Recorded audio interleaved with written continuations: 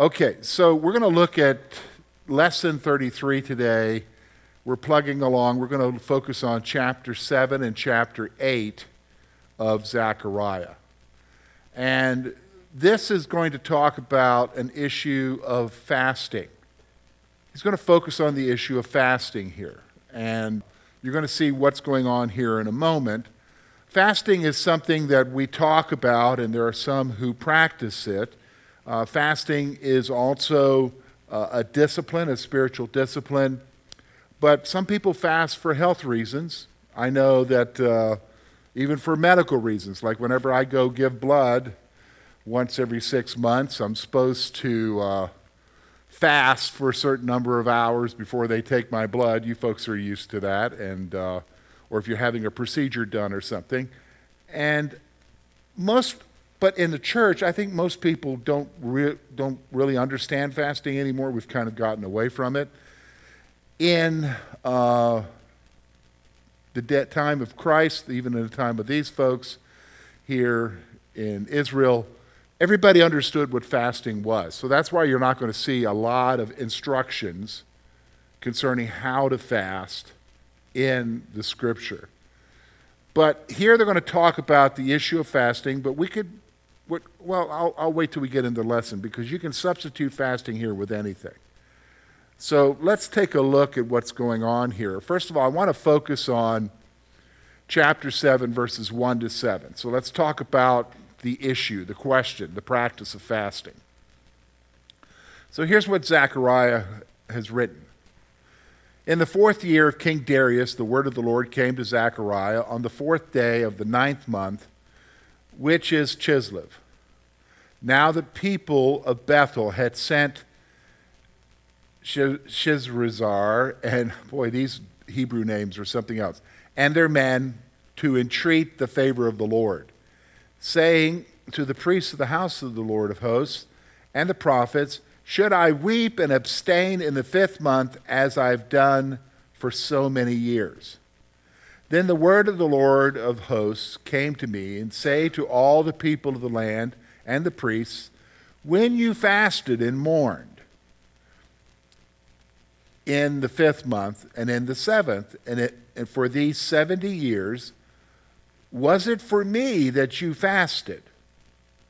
When you eat and when you drink, do you eat for yourself and drink for yourself?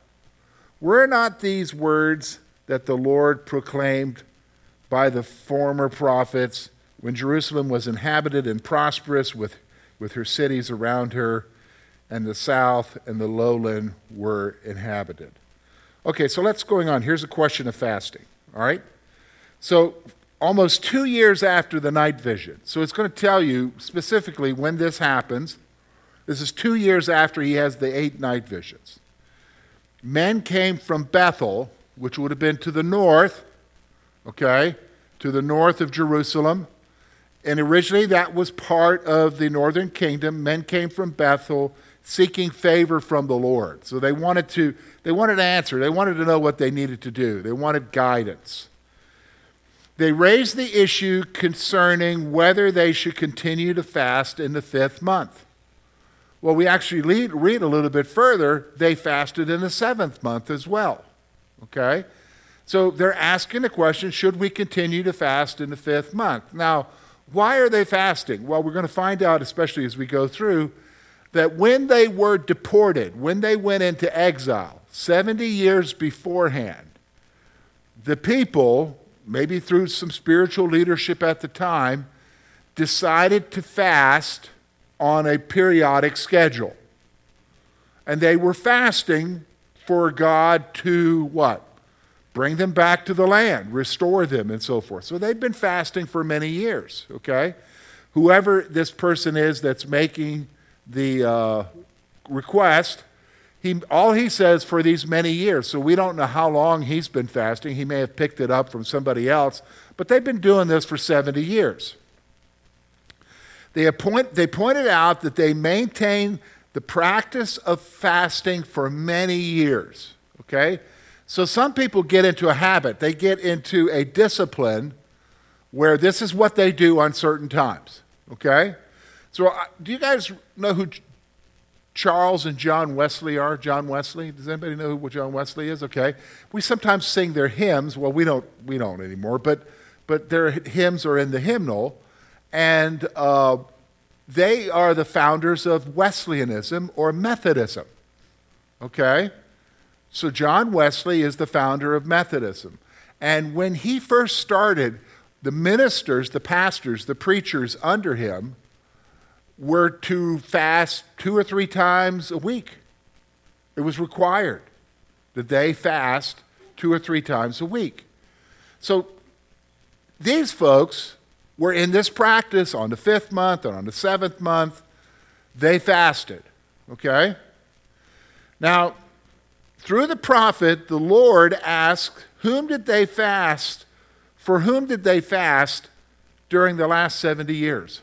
So who was it for? That's the question. Who's it for? That's a really great question. He's asking them, why are you fasting? Who are you doing it for? Why do you think that's a good question? Well, I can tell you why I think it is. Do you think it's a good question? He's asking them where their mindset was. Are they doing it for themselves or are they doing it for God? Okay, are they doing it for themselves or are they doing it for God? Okay? Anybody else? Could this kind of question have relevance to you and I? How? How can it have relevance? Are you coming to church? Are you coming for yourself? Are you coming in for a habit? Or are you coming in to act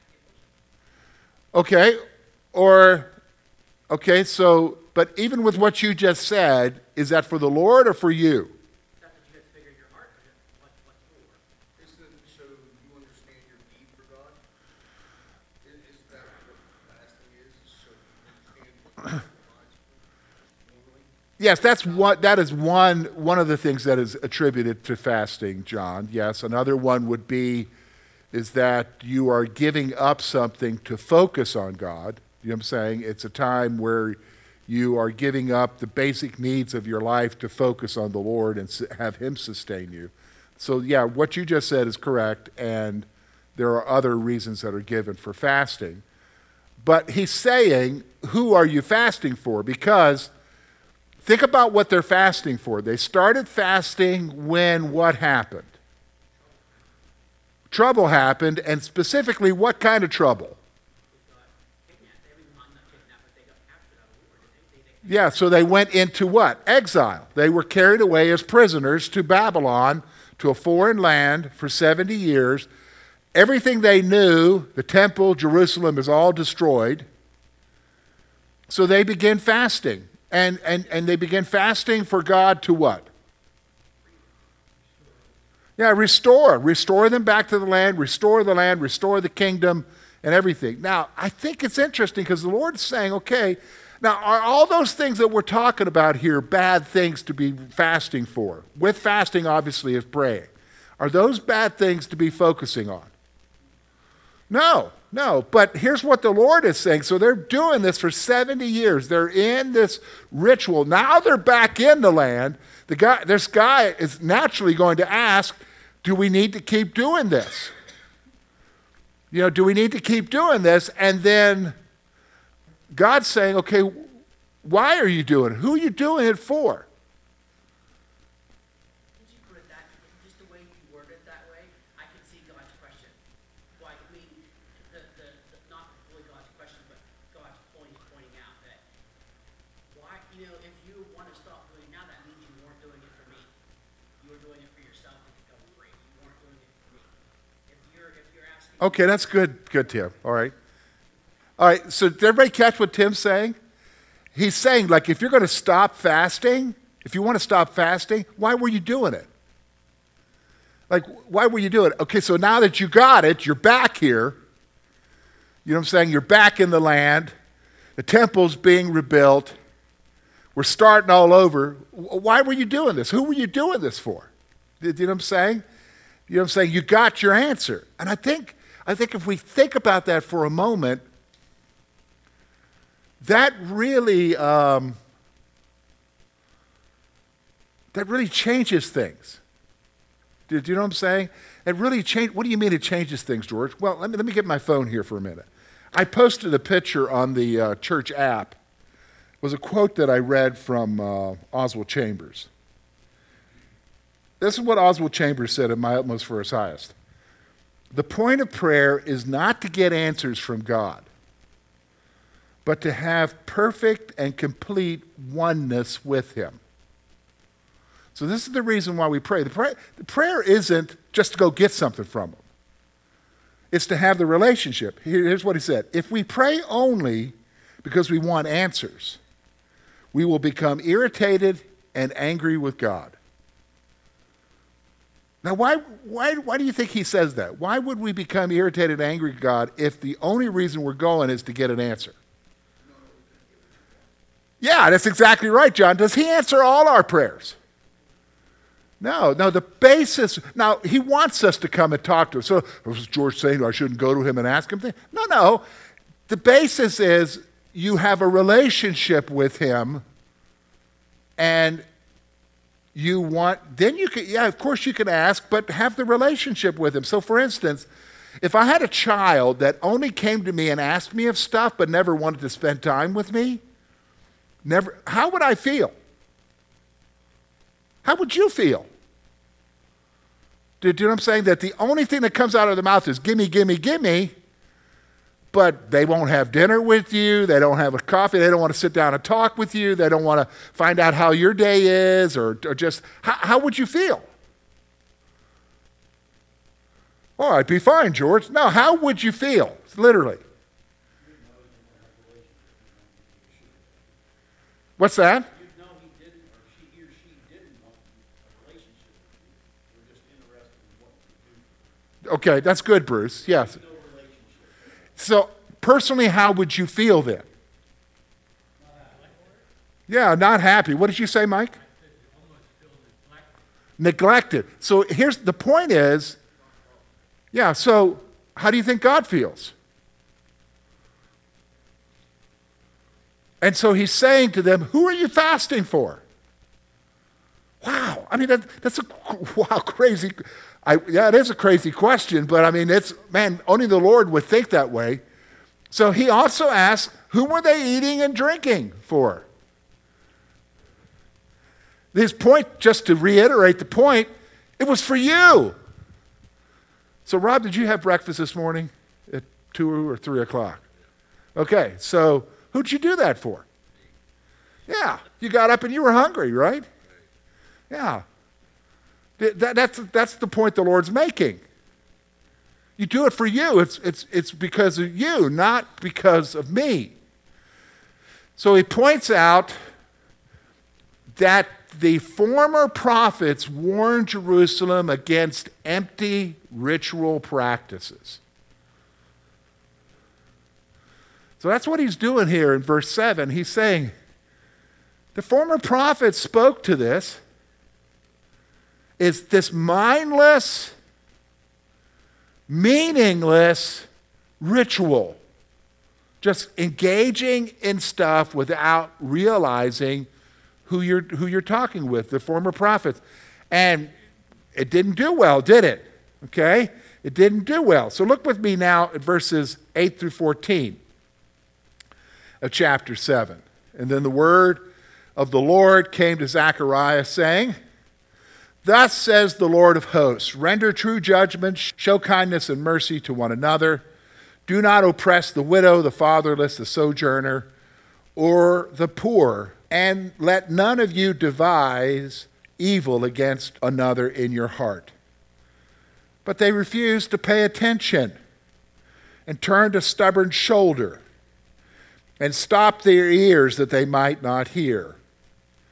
They made their hearts diamond hard, lest they should hear the law and the words that the Lord of hosts had sent by his Spirit through the former prophets. Therefore, great anger came from the Lord of hosts. As I called, and they would not hear, so they called, and I would not hear, says the Lord of hosts. I scattered them with the whirlwind among the nations that they had not known. Thus the land they left was desolate, and so that no one went to and fro, and the pleasant land was made desolate. All right, so here's what the Lord is saying here. So first of all, through the prophets, so this is the former prophets before Zechariah. What prophets? Well, think about all the minor prophets we've studied so far, okay? Through the prophets, the Lord tells the people to render true judgments. Okay? Render true judgments. Remember, before they weren't rendering true judgments. What were they doing? They were doing whatever kind of judgment that would benefit who? Mainly the wealthy or whatever. They were to show kindness and mercy to each other. All right? So how they were to treat each other was to be kind and to be merciful. They were not to oppress others and not despise evil towards another person in their hearts. And when they talk about oppression here, look at the group that he's looking at here. He's saying, don't oppress the widow, the fatherless, that's children, and the sojourner. Anybody know what a sojourner is? A foreigner, yes, a foreigner, an immigrant, okay? And the poor. Don't oppress them, all right? And don't devise evil towards another person in their hearts. Don't be scheming in your heart how to get back at somebody or do wrong to somebody, okay? Now, the Lord points out that the fathers refused to hear and hardened their hearts. They refused to hear. And to make a point of how they refused to hear, he uses two illustrations here. He uses the illustration of they turned a shoulder. That's the only time I've read this so far in the Scripture where it describes people as turning a shoulder. What does that mean? What do you think that means? Turn your back. So okay, let's say John's talking to me and I'm just kind of like I don't want to hear him. I turn my back on him. Is that a slight? Yeah, it's a slight to God. Okay, they turn their back. Not only that, they stop their ears. No. They're just, I'm not hearing you. I'm not listening. Did you say something? Like a 5-year-old kid. That's it, right? You know what I'm saying? So, and then here's another one. He describes his heart as being diamond hard. Whoa, that's hard, isn't it?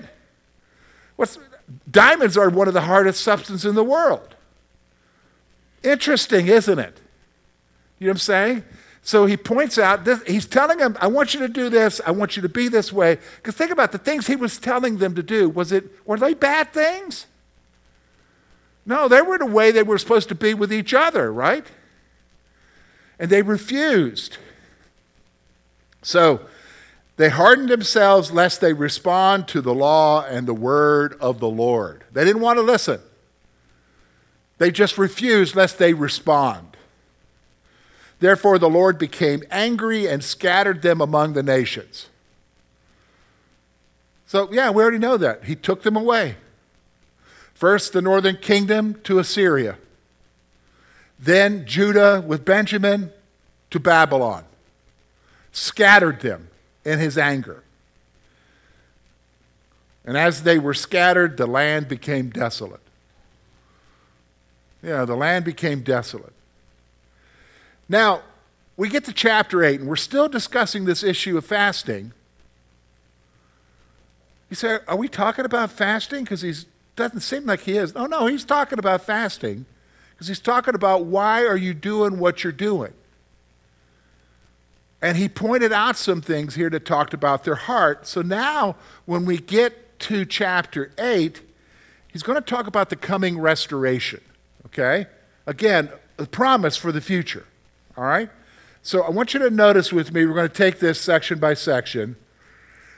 He's going to focus on a renewed relationship. Look with me at verses 1 to 8 of chapter 8. And the word of the Lord of hosts came, saying, Thus says the Lord of hosts, I am jealous for Zion with a great jealousy, and I am jealous for her with great wrath.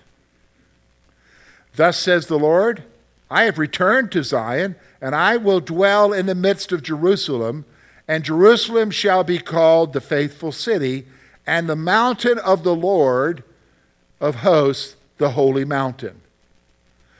Thus says the Lord of hosts, old men and old women shall again sit in the streets of Jerusalem, each with a staff in their hand because of great age. And the streets of the city shall be full of boys and girls playing in the streets. Thus says the Lord of hosts, if it is marvelous in the sight of the remnant of the people in those days, should it also be marvelous in my sight, declares the Lord of hosts. Thus says the Lord of hosts, behold, I will save my people from the east country and from the west country, and I will bring them to dwell in the midst of Jerusalem. And they shall be my people, and I will be their God in faithfulness and in righteousness. So this is talking about a renewed relationship here. All right, so let's take a look at this. First of all, the Lord expresses that he is jealous for Israel with a great jealousy and a great wrath. What do you think I can understand the great jealousy. Can you? Like, I'm jealous for you. But with a great wrath, what do you think that means? I'm jealous for you with a great wrath. Well, not angry about them. Okay, what they did, okay, but I don't think so, Gene. I don't think that's what he's talking about here. He's talking about that he's jealous for Zion. He's jealous for them, and he's jealous with a jealousy. We understand that part, but the great wrath, that's something else here.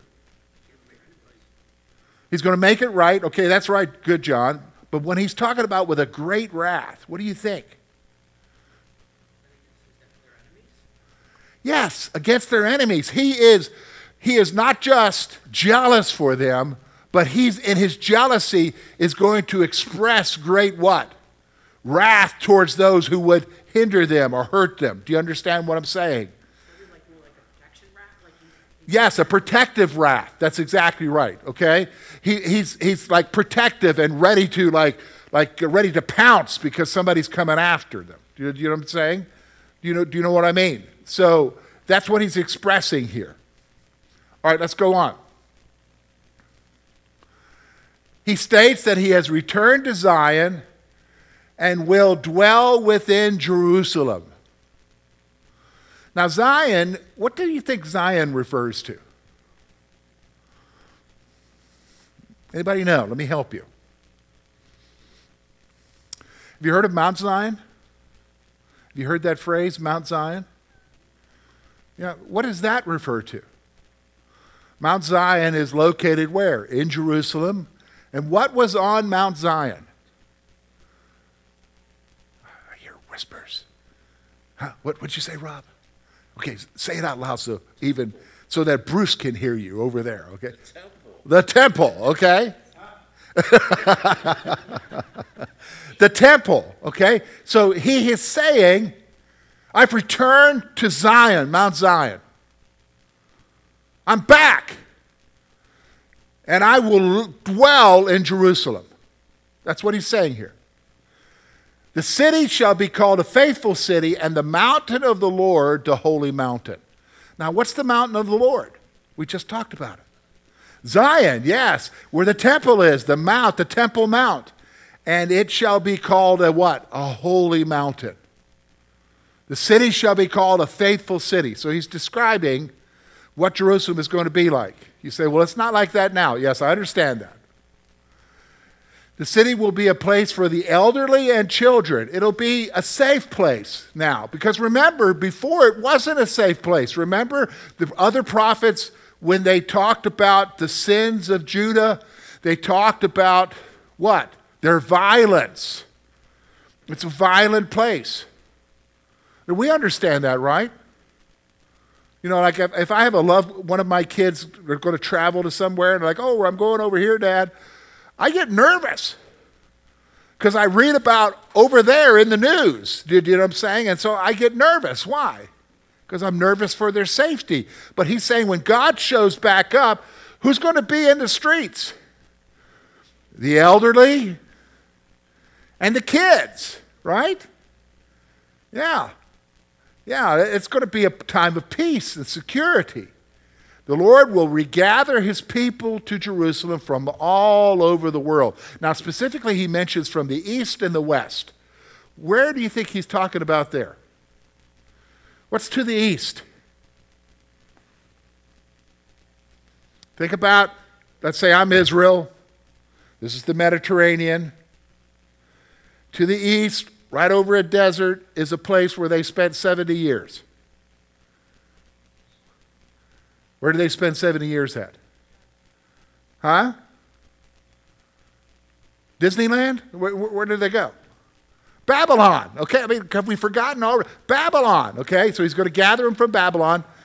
To the west is another country, if you just go down to the southwest, another country that they fled with Moses, Egypt. You say, what do you mean he's gathering them from Egypt? Well, if you, at the end of Jeremiah, a group of those who are left in Israel and Judah at the time go to the prophet and say, find out from the Lord, does he want us to stay here or can we go to Egypt? And they come back and they look for an answer, and Jeremiah said, you already made up your mind. The Lord says you've already made up your mind. If you stay here, you'll be okay. If you go there, you'll die. So they went, and guess who they took with them? Jeremiah. To Egypt. Okay? To Egypt. And so he says, I'm going to gather you from the west and from the east, from all over the world. Now it's interesting, if you know anything about history, the Jews during that time who went to Egypt, some of them migrated up the Nile River. Does anybody know where the source of the Nile is? There's two sources, but one of the sources, what country is it? Think about it for a moment. They're in the news lately.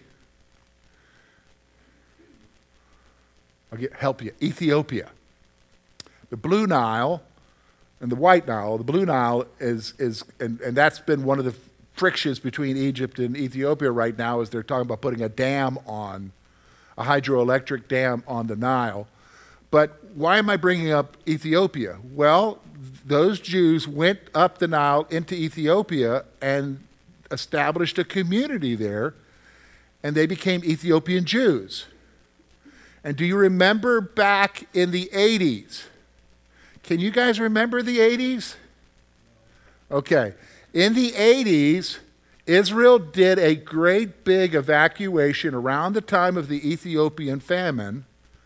They did a great big evacuation of a significant portion of the Ethiopian Jews back to Israel. Okay? Back to Israel. Isn't that interesting?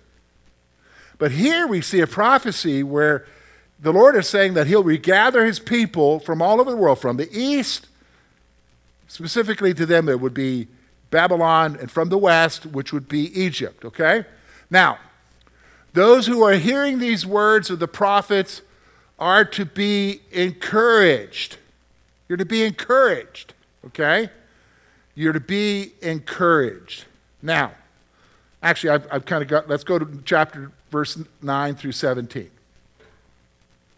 Here's what he says. Thus says the Lord of hosts, let your hands be strong, that you who in these days will be hearing these words from the mouth of the prophets who were present on the day that the foundation of the Lord of hosts was laid. What prophets? We've already studied one of them, Haggai. The other prophet is Zechariah. He's saying, listen to them. Be encouraged by them.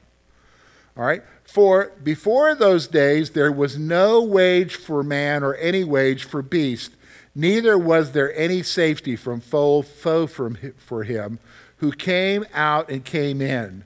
For I set every man against his neighbor.